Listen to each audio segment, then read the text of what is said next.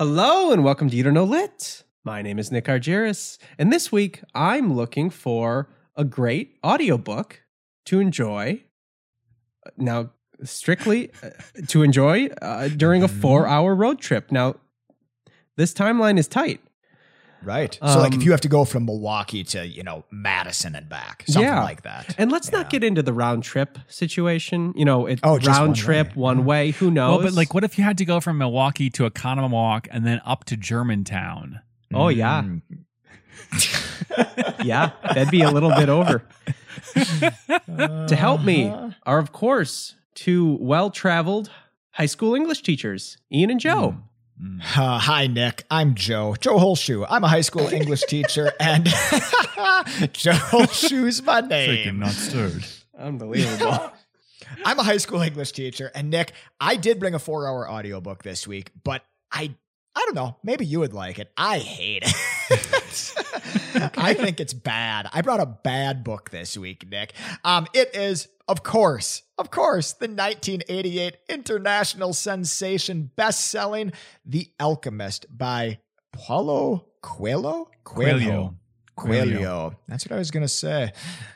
Hello, Nick, and guten morgen to you too, Joe. For today only, my name is Dr. Ian DeYoung. Today only, I am a high school English teacher.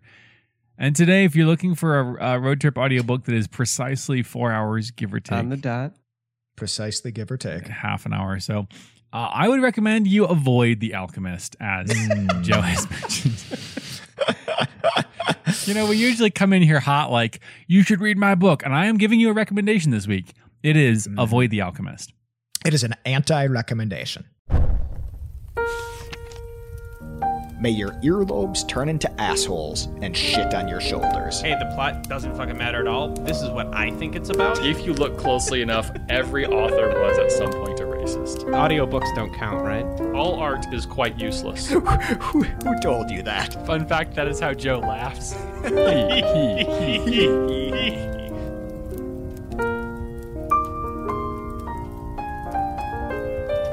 Ian, when did you read this book for the first time? I first experienced it on audiobook. I was driving around the Midwest with my esteemed wife, and we listened to this, and we finished it, and we had our conversation about how much it was dreadful lasted almost as long as the book itself. A 1-to-1 ratio of book length to slamming the book. Yeah, this book's really famous. I read it. I started reading it for our Gold Week, our 50th episode, our golden anniversary, thinking, The Alchemist. Really good theme. Shout out to that good theme. Gold. Which, if I recall correctly, morphed into an entirely different theme. Yep, James Bond. We're good at this, guys. I don't know. I got halfway through it, and I just remember thinking what the hell is going on? This book is insane. This is terrible. So we saved it for the week when we're mean, the mean week. Mean week. We really should have new beginnings to these anti-episodes where we just bash people who wrote a book. Right. Who poured their heart and soul into probably the most significant thing they will do in their entire lives. And let's be clear, this is 100% the peak of Paulo Coelho's life. He was ramping up to this, and my research suggests he has been absolutely coasting ever since. Hey, when you write a book that sells 65 million copies, you can coast. You can coast. I love this. Welcome Litheads to You Don't Know Lit, a weekly, or as we call it, of course, a Strongly podcast. Strongly podcast. Three very virile men. And where every week we pick a theme and 2 books to recommend to you, but we also pick a winner. And of course, that's the premise of the show, and we are destroying that in every aspect on this particular episode. None of that. None of that was relevant. The show is increasingly postmodern, in which we just challenge the structure of the show week after week. Well, you know what? Here's the thing: we've really gotten complacent, and anytime we get complacent with the modernists, we must make it new. That was the mantra of the modernists. Mm-hmm. And it's our mantra. So we are too popular. We are coasting like Paulo Coelho did after writing The Alchemist in 1988. And so, you know what? Here we are. We're not coasting. We're shaking it up. We're deconstructing. Reinventing ourselves. But we do still have rules because there's nothing more fun than rules, I would say. So rule number 1 is only unavoidable spoilers, gentlemen, even if we hate the book. Rule number 2, omit needless words, Joe. This is an abbreviated single book episode. So, and rule number 3, winning isn't every. It doesn't matter. Rule number 3 has been replaced by no downers. Oh, that's right. No. It's interesting. This book is not a downer, but I feel like we're going to be downers about this book. 100%. Can I get this special anti-episode going? I wish you would. With a 5-star review. Wow. Yes. Okay. I bet you that was not difficult to find. No, there's quite a few. Many in languages I don't understand at all. So, CSS. I think they may all be written by Paulo Coelho himself. Since writing The Alchemist, he's been writing reviews of The Alchemist. That's coasting with a capital C. That's what we do on Apple Podcasts. Shh, Nick, no, we don't talk about that. Okay. Rebecca, 5 stars. She says, without exaggeration, this is probably the best book I've ever read. Whenever they say without exaggeration, that's a sure sign they're about to exaggerate. Yeah. Any second. I'm not being racist, but. Have you ever heard the expression, don't believe anything that somebody says? Ever? Yeah, I love that expression. Before the word but? Oh, yeah. Well, it's like, not to be offensive, but...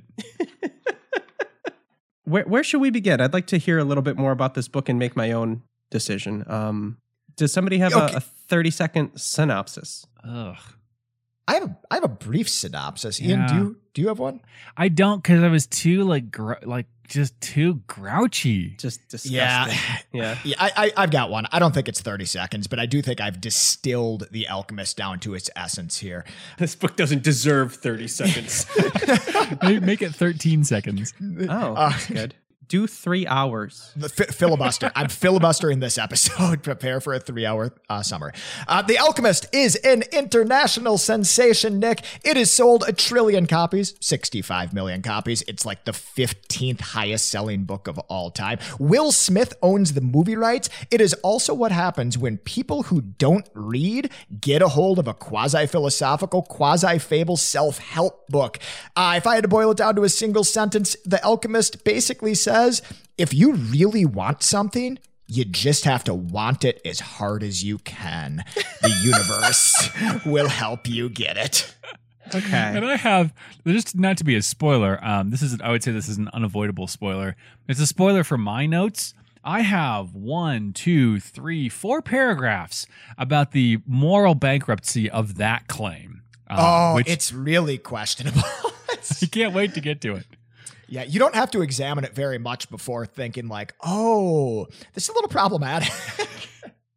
Well, and the best thing about this book is that it's a gift that keeps on giving. So one of the things that I discovered, I was looking for 1-star reviews, which is, again, it's not hard to find.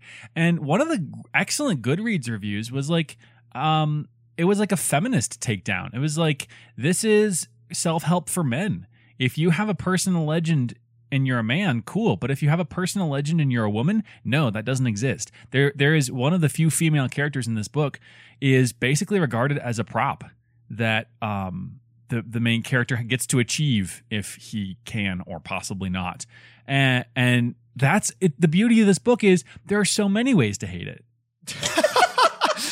That's good. Yeah. So maybe before we tear this book to shreds and paint ourselves into a corner where we definitely can't tag this author on Twitter about the episode. No. Maybe we could just kind of lay the groundwork on what this book is about and then really get at it. I have a bit of a step-by-step for the plot, right? Good. Like just kind of a plot. Okay. It's a great place to start, Joe, is the plot. Awesome. Okay. This is what happens in The Alchemist. There's a young boy. He's a shepherd. He has a dream, so he goes to a gypsy to interpret it. Then he meets a secret king in disguise. He becomes convinced that he has to travel to Egypt to discover like this vast treasure. He sells a sheep, goes to Africa, gets robbed, gets a job, starts traveling, meets a girl, falls in love, leaves again, meets an alchemist. turns himself into the wind and makes and loses a small fortune several times along the way. And this part actually kind of blew my mind. He finds an actual treasure as well. And honestly, I didn't see that coming. Like I was really on board for this to be like, oh, it's a metaphorical treasure. But he finds a treasure, which is pretty good. Yeah. That's I mean, with a book like this, you kind of expect that it's going to end up a metaphor. The treasure is going to be a metaphorical, but it's it's a kindness after the misery that is slogging through this book. It's a kindness that Paulo Coelho is like, you know what? No, he actually does find gold in doubloons. What's an alchemist? Ooh, that's a good question. What's alchemy? It's nonsense, right? It's a lie. I mean, alchemy was... This book is a lie. It talks about things that don't exist. Alchemy was the... That's just called fiction, Ian. Oh, no. Alchemy was the ancient and medieval and early modern pseudoscientific quest to transmute elements from baser forms to more noble forms. And a base form of an element might be lead, and a more noble form might be gold. And alchemy is also connected with the search for the fountain of youth and the search for immortality. And the big thing that alchemists were looking for was a substance called the Philosopher's Stone, which you could use to make lead into gold. So It's a bunch of nonsense, and you can't do alchemy. Litheads, if you're on those message boards and they're telling you alchemy is real, do some alchemy. Let's just go to the park and do some alchemy together. Don't do it. It's a lie. No, it's fiction. It's probably multi-level marketing. Is most likely. It actually is, right? Like if you have to pay $5,000 to the guy ahead of you and then just recruit 5 more people to pay him $5,000, it's alchemy. Guys. Oh, this is awesome. I just found a forum. Is alchemy real? Do you want the short answer? Yes. Okay. Yeah. Here's the short answer. I think this author might have wrote it. Depending on how you define alchemy, yes, it's possible, and we do it. Okay. Well, yeah. Just pay me $5,000. It looks like the definition is magic, so that's the definition. It's actually kind of a beautiful thing that this book is called The Alchemist, because it kind of does a reverse alchemy. They say silence is golden, and so it takes the golden moments of silence, and by its very existence, this book transmutes those moments into trash and waste. Reverse alchemy. Now, reverse alchemy. Okay. Well, I'm excited to insert Will Smith references throughout the rest of the episode, and work through that. Welcome to Earth. That's good. Bad Boys for Life. That's one. Now, is it Bad Boys for Life? Or like they're bad boys together for life? Or is it like they're pro-life? Bad Boys for Life. Bad Boys. No, it's the fourth movie in the series. Right. Bad Boys there's 4 Bad Boys Furious. There was Bad Boys 3 Life. There was Bad Boys 7 Life. That was kind of... I'm not sure about that. Okay. Okay, so I'm going to tell you guys something about why this is so dangerous. This book is so dangerous to you. Because it's a gateway real. drug. Well, it's so popular. You might be in danger of reading this book. You might listen. Litheads and Nick, you might be cruising around on your favorite app, whether it's Audible or something else, and you might say, oh, this looks like a good quick listen, good 4-hour listen. Oh, it's narrated by Jeremy Irons. I'll listen to it. It's reviewed really well. Yeah. Like, look at all these 4 and 5-star reviews. You might be kicking around Green Bay Packers training camp and notice Aaron Rodgers reading this book, as he does at every Packers training camp. You might be hanging out with your good friend Will Smith, who owns the movie rights. And he might say to you something like, this is my favorite book of all time, even though, and I quote, it's real metaphysical, esoteric nonsense. Yeah. So there's a lot of, and this is one of those books that people recommend. They grab you by the throat and they say, listen, they stare into your eyes and they say, listen, how about you read The Alchemist? It's narrated by Jeremy Irons. It's only 4 hours long. It's a great book. It opened my eyes to things. Okay. Very popular. I have a question. Is this actually bad? Is the book actually bad? Okay, I think I have an answer for this question, because Ian and I think made the terrible mistake of reading this book as adults. Like just full-fledged, like tax-paying adults we read this book as. Big old hairy adults. Big old hairy adults. I think this book really has to hit you at the right age or in the right frame of mind or something like that. Like I Maybe think the right season in your life. the right season in your life. Like I think if you are 19 years old and you are like really struggling and floundering and just not sure what that next step is, I think this book could hit you right. I think like once you have some feet under you and you, I don't know, maybe have like a little bit more mature view of the world, it hits you like hot nonsense. So I think maybe it could be okay. Could hot nonsense be a theme? Ooh, that's a good theme. I'm right writing there. it down. I'm writing it down.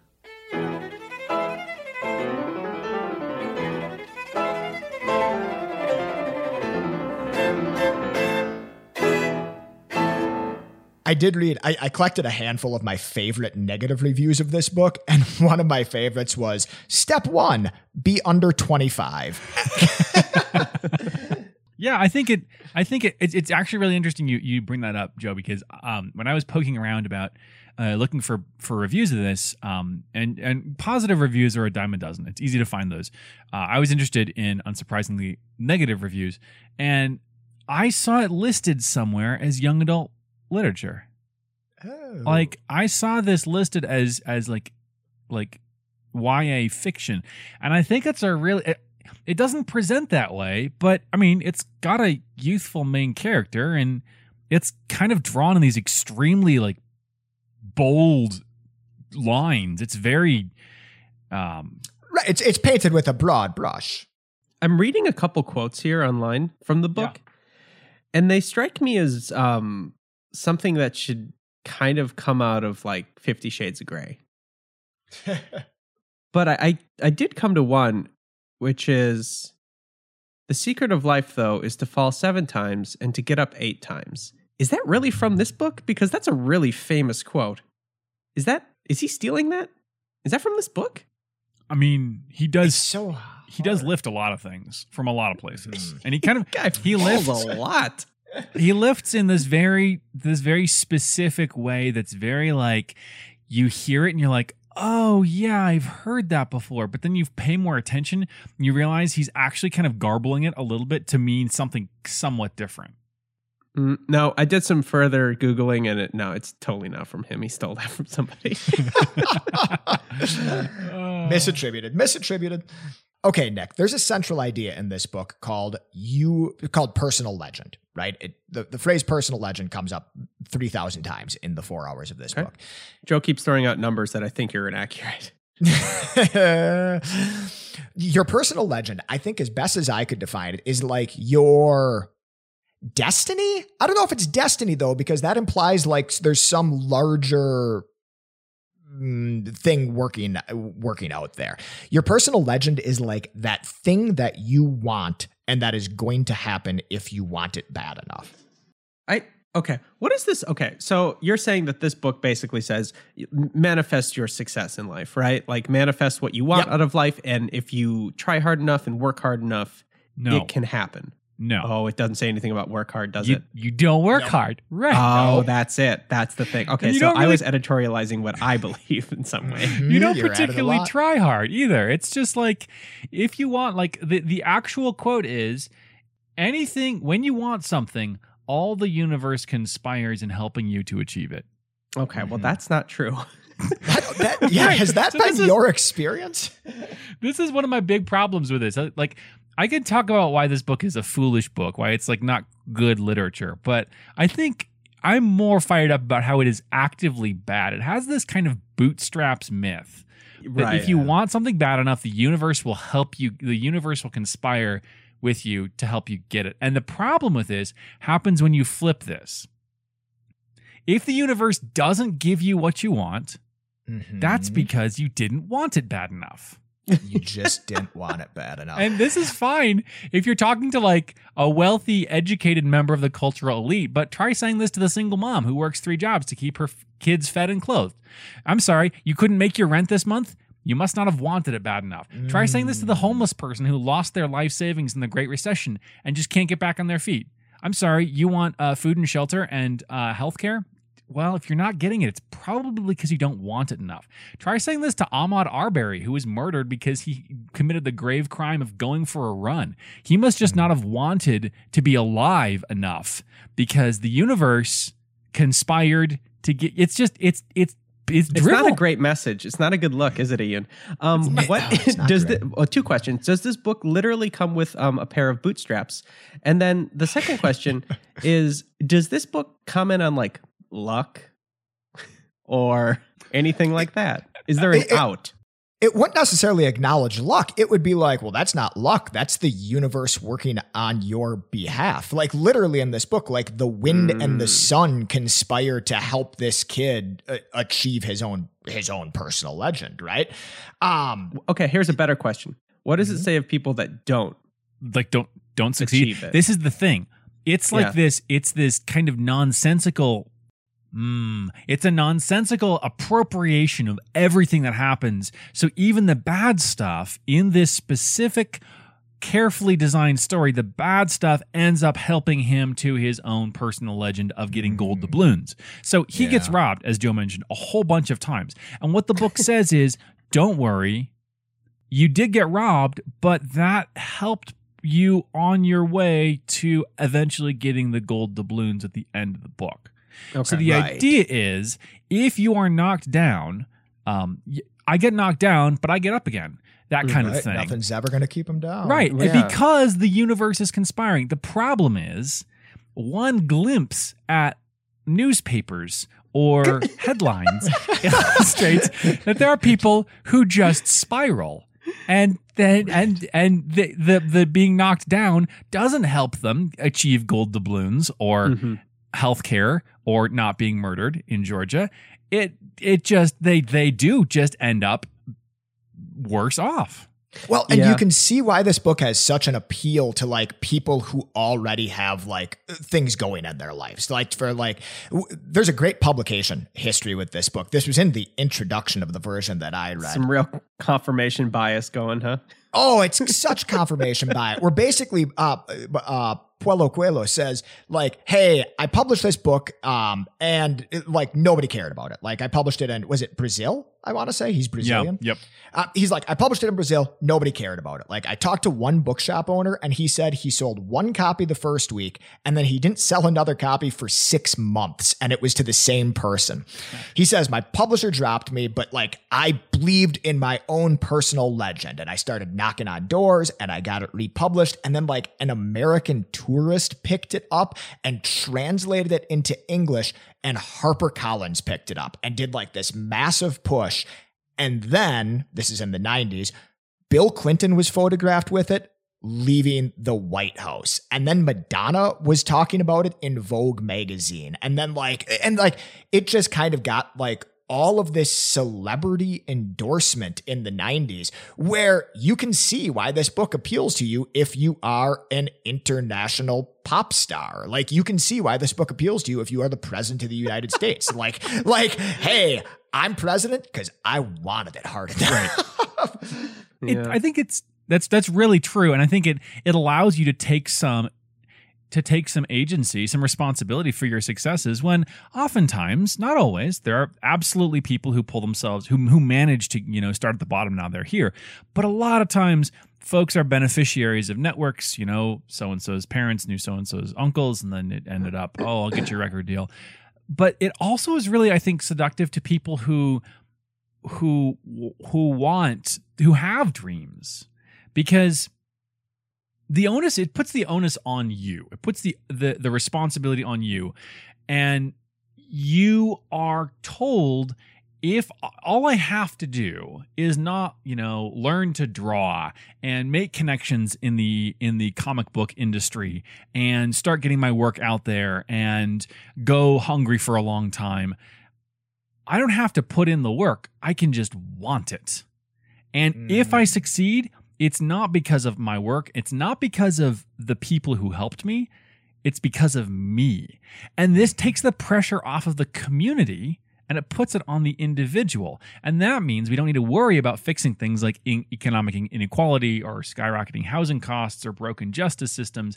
Because if you are succeeding, it's because you wanted enough. And if you're failing, it's because you haven't wanted it enough yet. This is great. Here I was trying to work hard. You're doing it all wrong. This book, Nick, it like when you read it, it reads like a fable. Like it reads like a parable. It reads like a fable. Like the characters aren't particularly deep. They're pretty one-dimensional, but they're not supposed to be like super deep. Like the journey here is what matters. One of my favorite reviews of this said, hey, a good parable should comfort the afflicted and afflict the comfortable. Yes. This book does the exact opposite of that. Like it comforts the comfortable. It judges the afflicted. I think that's a pretty damning, like, one sentence review. Yeah. So I think let's move past this point. I think we've laid it to bed, right? The message of this book is the message is bad. But does it? I'm looking for that out. I'm looking for something. Does the author say like, "Hey, this isn't for everybody. This is for somebody who has a dream." And like, No. I think this is a part of somebody's journey, right? Like having this type of attitude and like, this can be healthy for X, Y, and Z reasons, but this doesn't really speak to everybody. I understand that. I'm not a crazy megalomaniac sociopath author. Like, is that ever addressed? Maybe off page? Okay, so when I was reading different people's commentary on this book, I put together a list of like things that I liked about this book, and it was 4 items long. One of them was like the cool publication history. I really dug that. One is that it's read by Jeremy Irons. One is that it's really short. And then one is that I think it's good if it hits you at the right time in life. Probably the nicest thing I read about this book is this guy wrote a review, and a young guy, and he says, hey, I grew up in Mexico City, and like, there was never very much expected of me. Like it was always kind of assumed that I would have the same job as my dad, that like, you know, we would kind of like settle into this multi-generational stagnation. He says, I read this book. It changed my life. Like this book lit a fire under my ass. I could kind of see that. Like I get that. I get that appeal to it. Now, I don't know if Paulo Coelho says that, but this 25-year-old dude from Mexico City said it. So there you go. So if Redemption. that's not a good enough endorsement, Yeah. I don't know what is. Bill Clinton, Madonna, Will Smith, and that dude. That dude. If we can abstract any element of it as praiseworthy, I would say the encouragement to dream big is that's good. Like that's and dream big and consider the possibility that you might end up achieving those dreams. Right. For some people, big dreams are just fantasy. You yourself could be in Bad Boys 8. You know what? You try hard enough and you write an international bestseller that's translated into 67 languages. Who knows what'll happen? Maybe you get to coast for the rest of your- If you will it. Yes, if you want it bad enough. I'm not sure if you got my Will Smith joke, Ian. No. Will it? Got it. That was right there. I formally apologize. He's kind of been, in my estimation, and I'm open to, this might just be me, but Nah, steamroll it, Ian. Fuck it.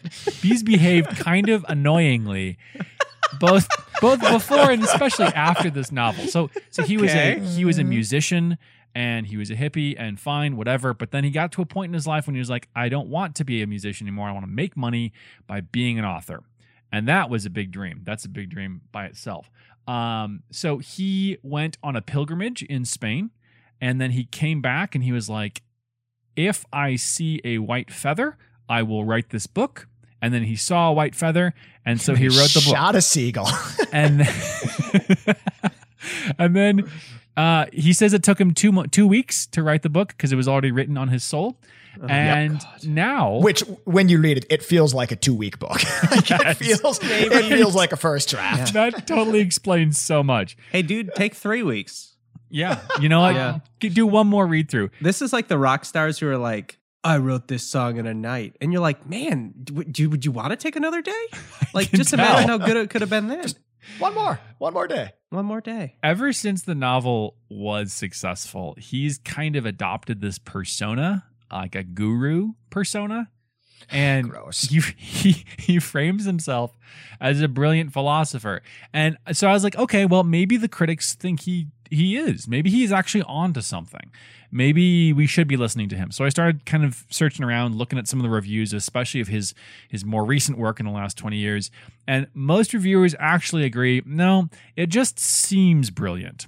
it sparkles, but then you get closer and that sparkle is not gold. It's not even glitter. It's the inside of a gum wrapper. It's really, Yeah. it's just, there's no substance. There's nothing there. So because this sold well, he got this kind of cachet, and he comes off as really privileged in the whole thing. He comes off as really like somebody who... Can I read some of these glittering quotes? Because I couldn't have put it better myself there, Ian, with the gum wrapper situation. Gum wrapper. So I'm just going to sprinkle these in, and I don't mean to interrupt. No, please. Remember that wherever your heart is, there you will find your treasure. When someone leaves, it's because someone else is about to arrive. Like, I don't know if that's true. I forgot about that one. I love that one. It just seems like something somebody wrote when they were 16 in like a notebook that was like really deep to them.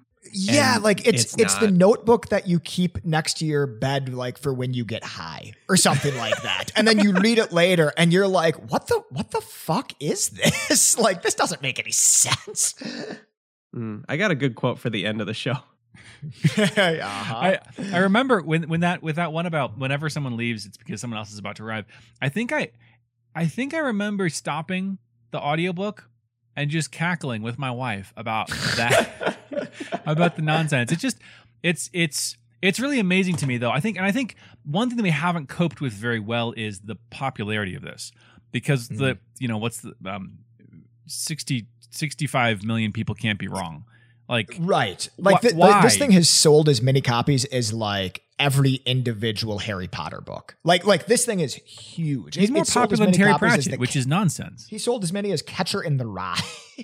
Or Pratchett. Or could be that too.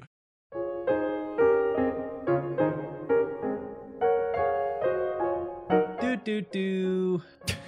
Nick, you read any good books lately? Oh, hi there, Ian and Joe. I didn't see you there. We were behind you the whole time. I was just singing a song to myself. Nick, have you read any good books lately? Yes, Ian, and as is the format to the show, every week I bring a book. Yep. To recommend. So Wait, see, I don't think that's the format. Joe, I don't know what you're talking about. This is how it's always been. yeah, this is how it's always been, Joe. Are you mistaken? I feel like I've read a lot of books in the last year. Catch up, Joe. Pure Catch up. coincidence. Yeah, I think we should do just a normal episode next week. Like Just a super normal episode where I present the longest book ever written, and and I recommend that to you guys. Does that sound classic. Love it. What's that book? What book is that going to be? That would be the 22-hour audiobook of Moby Dick. I do like the idea that the first book Nick has ever read is the longest book ever written. I'm sure there are longer ones, but this particular audiobook is good, and I think you should read it. It feels like a voyage. Yes. Yeah. Yes. Oh, that's good. A voyage, yeah, because it's on a boat. Good.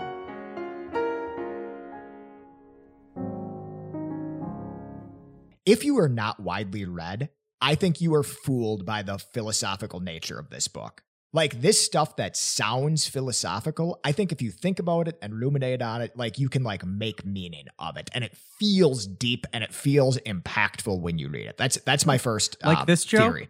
Tears are words that need to be written. I don't know what that means. Yep, that's It great example. It uses Hemingway words, but it's not Hemingway. You know, I think it's really telling that this like wasn't that famous in his home country and really got fame in translation and got fame with celebrities, because I think like it's comforting. Like, I think if you are like a soccer mom book club and like you are thinking about your life, this is kind of a nice little hug that's like, hey, you don't have to feel any like guilt. Like, you've earned this. Like, you wanted this, and doesn't that mean you deserve it?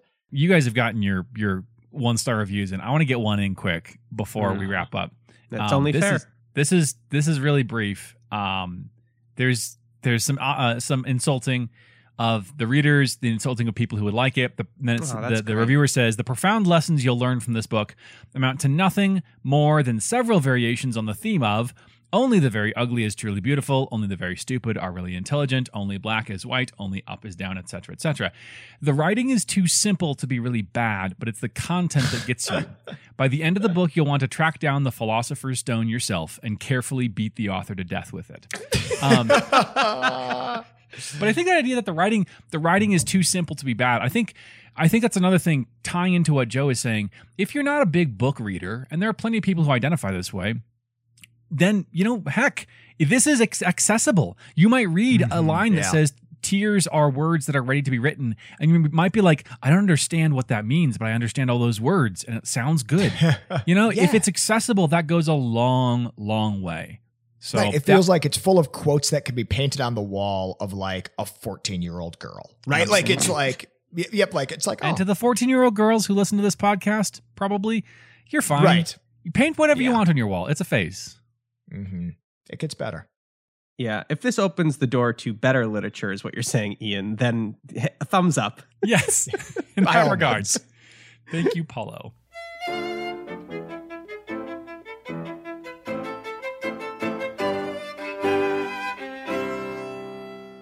Litheads, if you want to really stick it to Paulo Coelho and just show him how bad you think his book is, how about you head on over to this doesn't make any sense. Head on over to our social media. You don't know Lit on Instagram, Facebook, and Twitter, and give us some likes and follows if you are so inclined.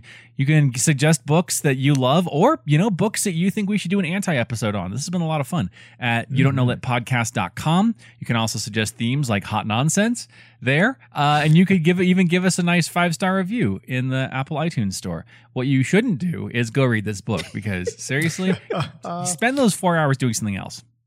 This is great. Hey, can I read the quotes on anti-episodes? Yes, Absolutely. you should. Yes. Oh, cool. All right, so I win. And here's your quote. Whoever wins, we this lose. needs no context because it doesn't matter. Here's your quote. As my baby cries.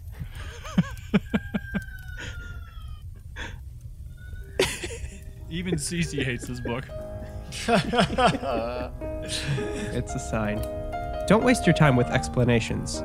People only hear what they want to hear. It's deep.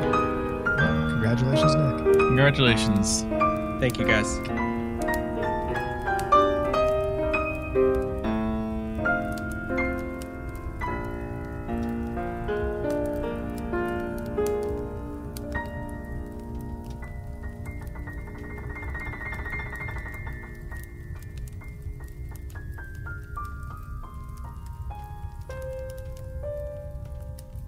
Thank you.